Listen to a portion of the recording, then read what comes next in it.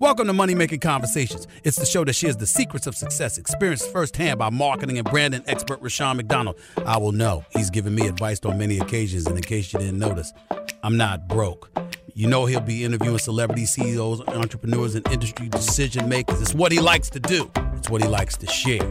Now it's time to hear from my man, Rushion McDonald. Money Making Conversations. Here we go. Welcome to Money Making Conversation. I am your host, Rushion McDonald. I tell people every week as we start this show, it's time to stop reading other people's success stories and actually start writing your own. A lot of people are held back. I always tell people you hear about gifts, you hear about passions. I tell people to lead with their gifts and don't let their age, especially their age, friends, family, or coworkers stop you from planning or living your dream. My interviews I bring on Money Making Conversations you might see with celebrities, CEOs, entrepreneurs, and what I like to call industry decision makers. My next guest is Craig Melvin. He's the co-host of the Today Show and the author of the book Pops, Learning to be a Son and a Father. You may know Craig. He's an award-winning news anchor, as I said earlier, on the Today Show. You also have seen him on MSNBC Live and a host of Dateline. He's on the show to discuss his book, Pops, Learning to be a Son and a Father. It's the story of all the father figures in Craig's life, and that includes inspiring men from his program or his series called Dad's Got This series on NBC News Today. These experiences and encounters have shaped Craig's understanding of his own role as a dad, and I'm sure I can be related. We're going to have a nice conversation since Father's Day has recently passed. He has 2 young children. Please welcome to Money Making Conversation, my man, Craig Melvin. How you doing, Craig? Sean, I'm well. Thank you so much for having me. I always enjoy your conversation, so honored to be a part of one. Thank you, my man. A Southern boy, South Carolina. Okay. There you go. You know, when I see people on TV and you're so articulate, there are no y'alls, there are no accents. How does a man come straight out of Columbia? And I know Columbia because Steve Harvey and I used to go down a lot performing at the town center, selling that place out all the time. So I'm very familiar with South Carolina, Charleston, that whole low country. There's no low country in your tone. What's going on here? How you break that low country accent? Oh, it's funny because I never had it. My mom. You'll appreciate this, growing up in Houston, the way that you grew up. My mom grew up in the projects and first in the family to go to college and first in the family to get a graduate degree. So when we came along, she wanted to expose us to things and places that she had not been exposed to. Right. And consequently, I think I was probably 14 or 15, and she had us take part in these oratorical contests. Right. And that was kind of how it started. So I took some public speaking classes and then these oratorical contests. And then the next thing you knew, I had what they like to call in the business a nondescript dialect, where you can't really tell based on listening to me where I'm from. So it's a blessing now. When I was growing up, it was always he's talking white. Absolutely, he talks like a white boy. So it was a curse. Now it's a blessing. Well, it's interesting because I knew in my middle school. Yeah, I remember my teacher used to always ask me to read. And people talk about bullying, and when people talk about, they call you snowflake. That was a form of bullying. And then so it's popularized now because people are willing to talk about it. But we all grew up in some form of physical or mental abuse from high school kids or people in the neighborhood. And I remember this girl. She made such a big deal that I was always asked to read that it almost, I have to say, traumatized me because I went exactly the opposite. I wanted to talk. I wanted to say ain't. I wanted to slur my words. I wanted to fit in. And so with you, I bring that story up because you talk about because you was hit with it. You was hit, talking white, didn't want to act white, you calling you snowflake. What kept you focused? What kept you from veering off like I veered off? I veered off and I said, hey, man, I want to fit in and not be me. I think it was, and I write about it in the book, my mother really, Rushion, I mean, she kept us on the straight and narrow. At the time, we resented the strictness. I mean, my mom, she knew all of our friends. Right. She knew all of the parents. We weren't allowed to stay out past, during the week, maybe 9 o'clock, maybe on the weekends when kids were going to parties and having fun. I was doing oratorical contests and church activities. And I went to, in high school, I think I probably went to maybe 3 high school football games on Friday night. I grew up on a very tight leash. Right. And part of it was my mother overcompensating for my father not being the kind of dad that he should have been. Mm-hmm. But part of it was mom she knew back then, I think, kind of what it took. She was a school teacher. Then she went into administration. She knew what it took to shape and mold young Black boys especially. Right. And that was it. Had it not been for her, had I grown up in another house, we wouldn't be having this conversation right now. Well, in writing your book, the book we're talking, interviewing Craig Melvin, his book, Pops, Learning to be a Son and a Father. Is it because of the fact that your father wasn't there that she maybe overcompensated and wanted to make sure you had a better life, or you pursued the options, even though I knew she went to college? And I think at the age of 22 is when she became pregnant with you. But talk about that in the middle of this, because as we talk about trying to shape you, because of the fact that you've been shaped by a lot of people, especially the stories. We're going to talk about the prison incident when you was out at Camp Grace, how that really kind of like started you in this direction of humanizing all men, especially men who are incarcerated. Talk about your mom and her role versus your dad role, because you mentioned it just a little bit. But that centers around us getting into the story and your father changing his life at the age of 67. So mom had to play the role of mom and dad for the better part of my childhood. Right. It was a role that she was fortunately well prepared for it, because she had to take care of her 3 younger siblings when she was in college, and her father skipped out on the family, ended up essentially dying on the streets in squalor. But no, a mom. Because my father was not physically present as often as I would have liked, and my younger brother would have liked, and my older brother as well, mom stepped in to fill the gap. She filled the void, and not just being present in the sense of Sean, little league games or soccer games or concerts. Not just physically present, but emotionally present, right? Spiritually present. Right. I mean, the relationship that I have with God is because of my mother's relationship with God. So it was divine intervention. Had I had any other mother, things would not have gone the way that they did. But it's also, and I write about it in the book, as you know, and I do appreciate the fact that you read the book. You'd be surprised how often we talk to people about books and they haven't read word one. But I can tell you read the whole thing. And I write about, in the book, my father. I asked him during the course of my interviews with him for the book. I said, Pops, what was the most money you ever wasted? Mm-hmm. Without missing a beat. He said it was about $1,500 back in 1986. Mm-hmm. I said, well, that was a lot of money back then. What'd you spend that money on? Right. He said, that's how much it cost to put my daddy in the ground.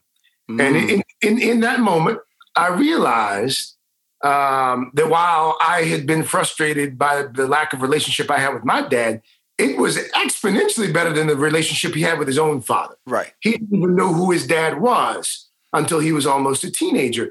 So it was wholly unrealistic of me to expect him to be the kind of dad that I had come to idolize. He couldn't be it because he hadn't seen it. And you can't be something. Or scratch that. It's really hard to be something. Yes. If you haven't seen it, if you haven't been exposed to it. So that's what my dad was up against. Well, when I read the book, I heard Shotgun House. Okay, I grew up I was born in a shotgun house, 2-bedroom shotgun house. A lot of people, if you listen to shotgun house, open the front door, shoot the gun out, shotgun out go out the front back door, don't hit anything. That's a shotgun house. Okay. Yo, you reference pig feet. Grew up with pig feet, my man. Hey, I wouldn't touch them now, Greg. I wouldn't touch them now. But pig feet were part of my lifestyle, and so that's the Southern. I'm from Houston, Texas. I'm from the South. It was a lifestyle that was normal to me, but it was also a community lifestyle of people taking care of each other. And that was really important. Not only your dad, even though there were some missteps, there was still people there to take care of him, to make sure he was focused, to shout at him as he became an adult. There were people in the community. That's really important in this book, that no matter what, there's some form of family tied to your story and the people in your life. Talk about that.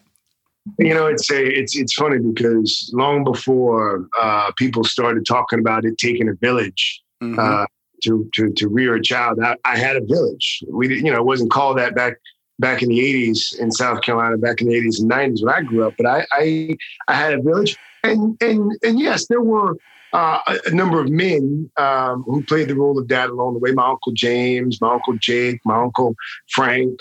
But there were also a lot of women that played the part as well.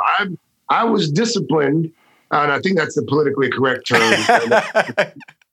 I was disciplined by more women growing up than men, whether it was my mom or one of my aunts or my grandma. I spent a lot of time with my two grandmothers growing up, and they really shaped me in myriad ways that I didn't fully appreciate until I was older. Right. And then after that, I had coaches along the way. God always blessed me with people along the road. Right. That gave me a little part of something that I was able to take and build on. Right. It's difficult for young Black men, especially. It's difficult to learn how to carry yourself in this world. Without examples of it. And I had lots of examples, thankfully, along the way. But the reality is, as you know, Sean, a lot of kids don't have that. Right. A lot of kids don't, they just, through no fault of their own, mind you, they don't have a mother or a father or an uncle or an aunt to take their hand on this journey of life. And so they end up finding role models that should not be held up, or that should not be on a pedestal, and they begin to emulate them. The thing I really like about your book is that sometimes, my father was a truck driver, so when he wasn't driving trucks, he wasn't really connected to me. I can tell you. He was my father. I can tell you that. My mom was there for me. My mom pushed me. My mom always felt I could be somebody special in life. When your father showed up for your ball game, that memory, you don't know if you got a hit or home run or got struck out every time you went up the bat, but you remember that moment. And then when your mom rescued you when you thought you had entered early fatherhood, those are two moments that really, I bring up those two moments, Craig, because despite of all the things we do in our life, there are always memories that really, some haunt people, some inspire people. Your father showing up for your game and your mom, basically coming to the rescue because she did something that enabled you to relax. Talk about those two key moments of parenting. Even though your father wasn't there, that was a key parenting moment that he provided for you that stays with you today. It probably carries into your parenting with your children today.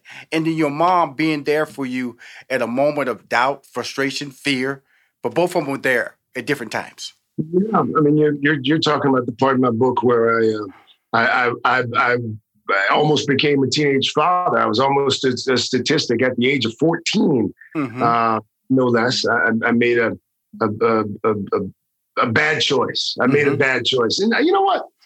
I write about it because I wrote about it because I wanted people to understand but for the grace of God go I. And I think a lot of folks can relate to this idea that, there's that night or sometimes that day, but usually it's that night where you went left, but you could have gone right. Or you went right. And had you made a different decision, it would have altered the course of your life in a dramatic way. That almost happened to me. I got lucky. And at that point in my life, I didn't have much of a relationship with my father. I was afraid of my mother, deathly afraid. So I couldn't talk to her about it. And it was a situation where, this young lady was convinced she was pregnant. And I had to do something. This was not one of those situations where inaction was an option. Right. And I write in the book about how I went to my aunt. And it was my aunt that finally convinced me that I had no choice but to talk to my mother. Right. But my mom has always been, long before we started calling people fixers, my mom was a fixer. Like it was it was that obviously was an extreme example, but there were so many other times in my life where I thought I was out of options. I didn't know what I was going to do. And I prayed to God and put trust in Betty Jo Melvin. And Betty Jo Melvin always came through and still does now, mind you, in a different way. My dad, I wrote about that part in the book, Rashawn, where he showed up at my Little League game. And the memory stayed with me because it was so rare to that point. My dad, and again, now, looking back on it, knowing what we know about addiction, about it being a disease and not a weakness, I understand why he wasn't there. I understand why he had walled himself off from our family and society at large. But back then, I was a kid. I was a kid who wanted my dad to be proud of me and see me and certainly watch my Little League games. And so when he showed up that evening and I saw him down the third base line there on the fence, it's a memory that stayed with me because it was so rare. That being said, now he's everywhere.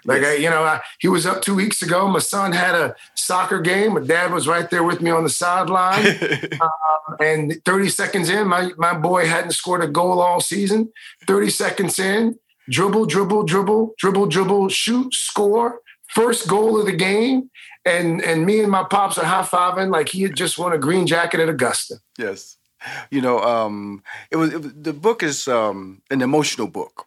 I would say emotional because I told people when I get a book like this, I have to slow read it because sometimes it'll hit points where I go, oh, I'm about to go there. Let me finish this moment. And because I remember a moment with my dad, 1992, when I owned a comedy club. And my dad had never ever been to anything I've been. And he just showed up at the comedy club. And it was sold out. And I looked in the lobby. I said, "What you doing here, Dad?" He go, "I come to see my son." Oh, and he looked around. He looked, "Wow, this you? And I went, "Yes, sir. Yes, sir." Because I always said sir to my dad. Yeah. And he said, "I'm proud of you, son." And like I said, this is because that's what the book did to me as a dad. Because when you start talking about incarceration, and you talk about, remember you said earlier, right turn, left turn, those turns.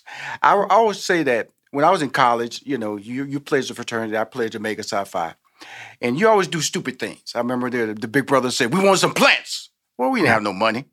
And so I remember it was this giant open field where they had plants back in the day.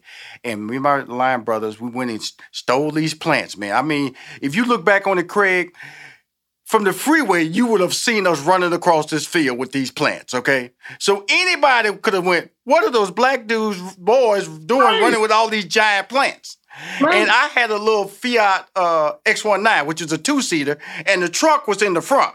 So I had to put the plants in the front, and it was blocking my windshield. So all along the way, I could have been stopped by the police and been incarcerated. And my life could have changed on that right turn, left turn that you were talking about earlier. You are meeting men who've done something far worse than what I've talked about, but they have made a mistake. And sometimes because they made a mistake, we don't give them a second chance because we feel that they are unworthy of that second chance. And then in your book, you talk about, guess what? They are fathers too. Yep. Let's talk about that journey of you doing a story, I think basically changed your life. And it started with Camp Grace. Yeah, it was one of the most impactful stories I've ever done. And I don't even remember how we found out about this camp, but I was probably reading some article in an obscure publication about this summer camp at a maximum security prison in California, Salinas State Valley Prison. Yes. Is the name of the facility. And for 1 week every summer, they bring in about a dozen or so kids to basically have a camp experience with their dads. Right. I mean, arts and crafts, and they play games and they sing songs and they do all the stuff that you would do at a camp. I mean, these kids are between the ages of, 7 or 8 and 15 or 16. Mm-hmm. And the guys who are part of the program have to exhibit good behavior for a full year. The camp it's a privilege. And I went out and spent some time talking to these guys, and it ended up being just an emotional day because these are men. First of all, most of them are not going to be getting out of prison. I mean, some of them have been convicted of doing some pretty heinous things. But the two women that started the camp, both of their husbands were incarcerated and consequently weren't really a part of the child's lives. They would get the occasional visit, on a weekend, and you've got the glass, but they weren't able to really be a part of the child's life. So they came up with this idea for a camp. And I talked to one of the guys out there, and I asked him the question I knew a lot of people were going to be asking when they watched or read the story.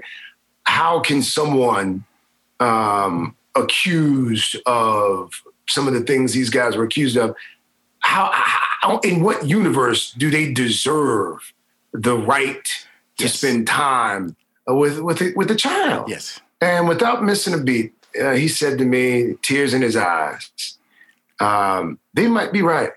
I may not deserve it, but you know what, Craig? My kids do. Right. My kids deserve to know their father. They didn't do anything wrong. They didn't make any bad choices. And his larger point, and I think this was just as valid, if we're serious about stopping the prison pipeline that we always talk about, then we need to make sure that kids of incarcerated individuals have relationships with them. He spent a fair amount of his time talking to his daughter about choices, making good choices, not ending up where he ended up. It's a fantastic program, and it moved me. And it also moved me, Rashawn, because my grandmother, and it's the first line in the book, not to give away too much, but, my grandmother, now when I knew her, she was either she was going to church, at church, or coming home from church. Like she only loved the Lord. But apparently, long before I came along. Well, I'll tell you what, Craig, just say she's a bootlegger. I don't want to give away no more than that. Just say she's a bootlegger. I don't want to give away the other part, okay? She's a bootlegger. She was a bootlegger. She was a bootlegger. And got a second chance. Yes, she did. And had she not gotten a second chance, who's to say whether I would be here right now? Well, here's the thing I want to point out about that. Now, his grandmother was in the same jail that Martha Stewart was in. Yes. So she got, how many chances has she's got? Okay, but in the same facility now, and so when I read the book and it's like I said, it's an emotional journey because it's your story, but it's a relatable story because I remember when my younger brother was incarcerated in California, and Glass talking, and I was in tears, and he told me he couldn't cry. He said, I can't cry. I can't. They can't. He said I can't. And my nickname is Ricky. He said, Ricky, I can't cry. Because they see me crying out here, I pay a price when I go back inside. And in that book, the gentleman you interviewed, he said, thank God I have a cell by myself. Because now I can cry. And so I love the fact that you were humanizing people because we see the violent sides, and nobody's trying to downplay that. But we have made mistakes. There are people on the other side of this that have to deal with it emotionally. These are kids. And like one of them said, look, it's all right early on when you're playing cards and you're playing catch, but when they become teens, the conversation becomes different. Yeah. And that's what fatherhood's all about, which leads to your whole life of being a father, being connected to your dad, and now being a present-day father. Let's talk about that, Craig. I think that you can be shaped by negative examples, just as much as you can be shaped by positive examples. In fact, I think in some instances, maybe even more so.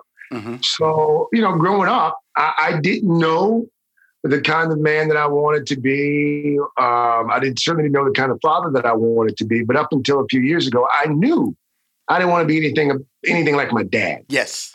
And that was what motivated me personally and professionally, probably to a certain extent. Now that I'm talking about it, but no, it's funny because I have to remind my kids sometimes that I have a job, and consequently, I cannot be at their beck and call day and night because when my dad was there.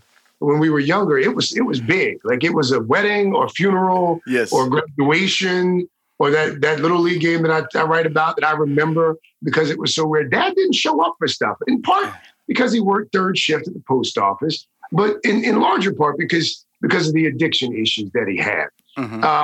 So as a result, I've gone to the other end of the spectrum. So if I'm there for soccer games, and my daughter had a gymnastics recital last Sunday morning, and so I'm physically present as often and as much as I can be. I do school pickup and drop off. I try to do it all because my dad didn't do any of it. Now the problem that you create when you do that, and it took me a while to figure this out. I've created expectations. Yes. So if I'm not there, to go, your daddy's got to travel for work. Well, daddy, can you take a later flight, or maybe can you go tomorrow? And I've had to say a few times, that it's the job that pays for all of this. You don't get to go to dance, or you don't get to go to soccer if daddy's not hopping on planes. Absolutely. Right? Absolutely. So that's the unfortunate part. But they're starting to understand. But it's funny as you become a parent, how you at some point become the kind of for me at least, the kind of father that I used to mock. Yes. I hated when my dad would talk about how much something costs, and we don't have money for this, and when we were younger, we didn't. Like he wasn't lying. Like we knew we didn't have a lot of money. We knew we had enough. With my kids. I've said a few times that we can't afford this. And my son, without missing a beat, will say, well, yes, we can. No, you can. And I'm like, and then you find yourself trying to come up with a new excuse, like, well, maybe we can afford it, but that we don't need it. You don't need that.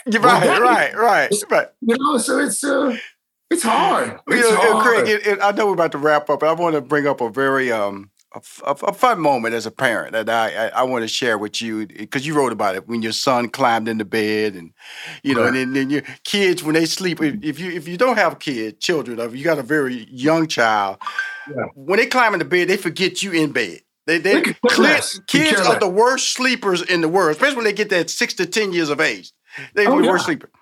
And so when you said that in the book, you said you may miss that.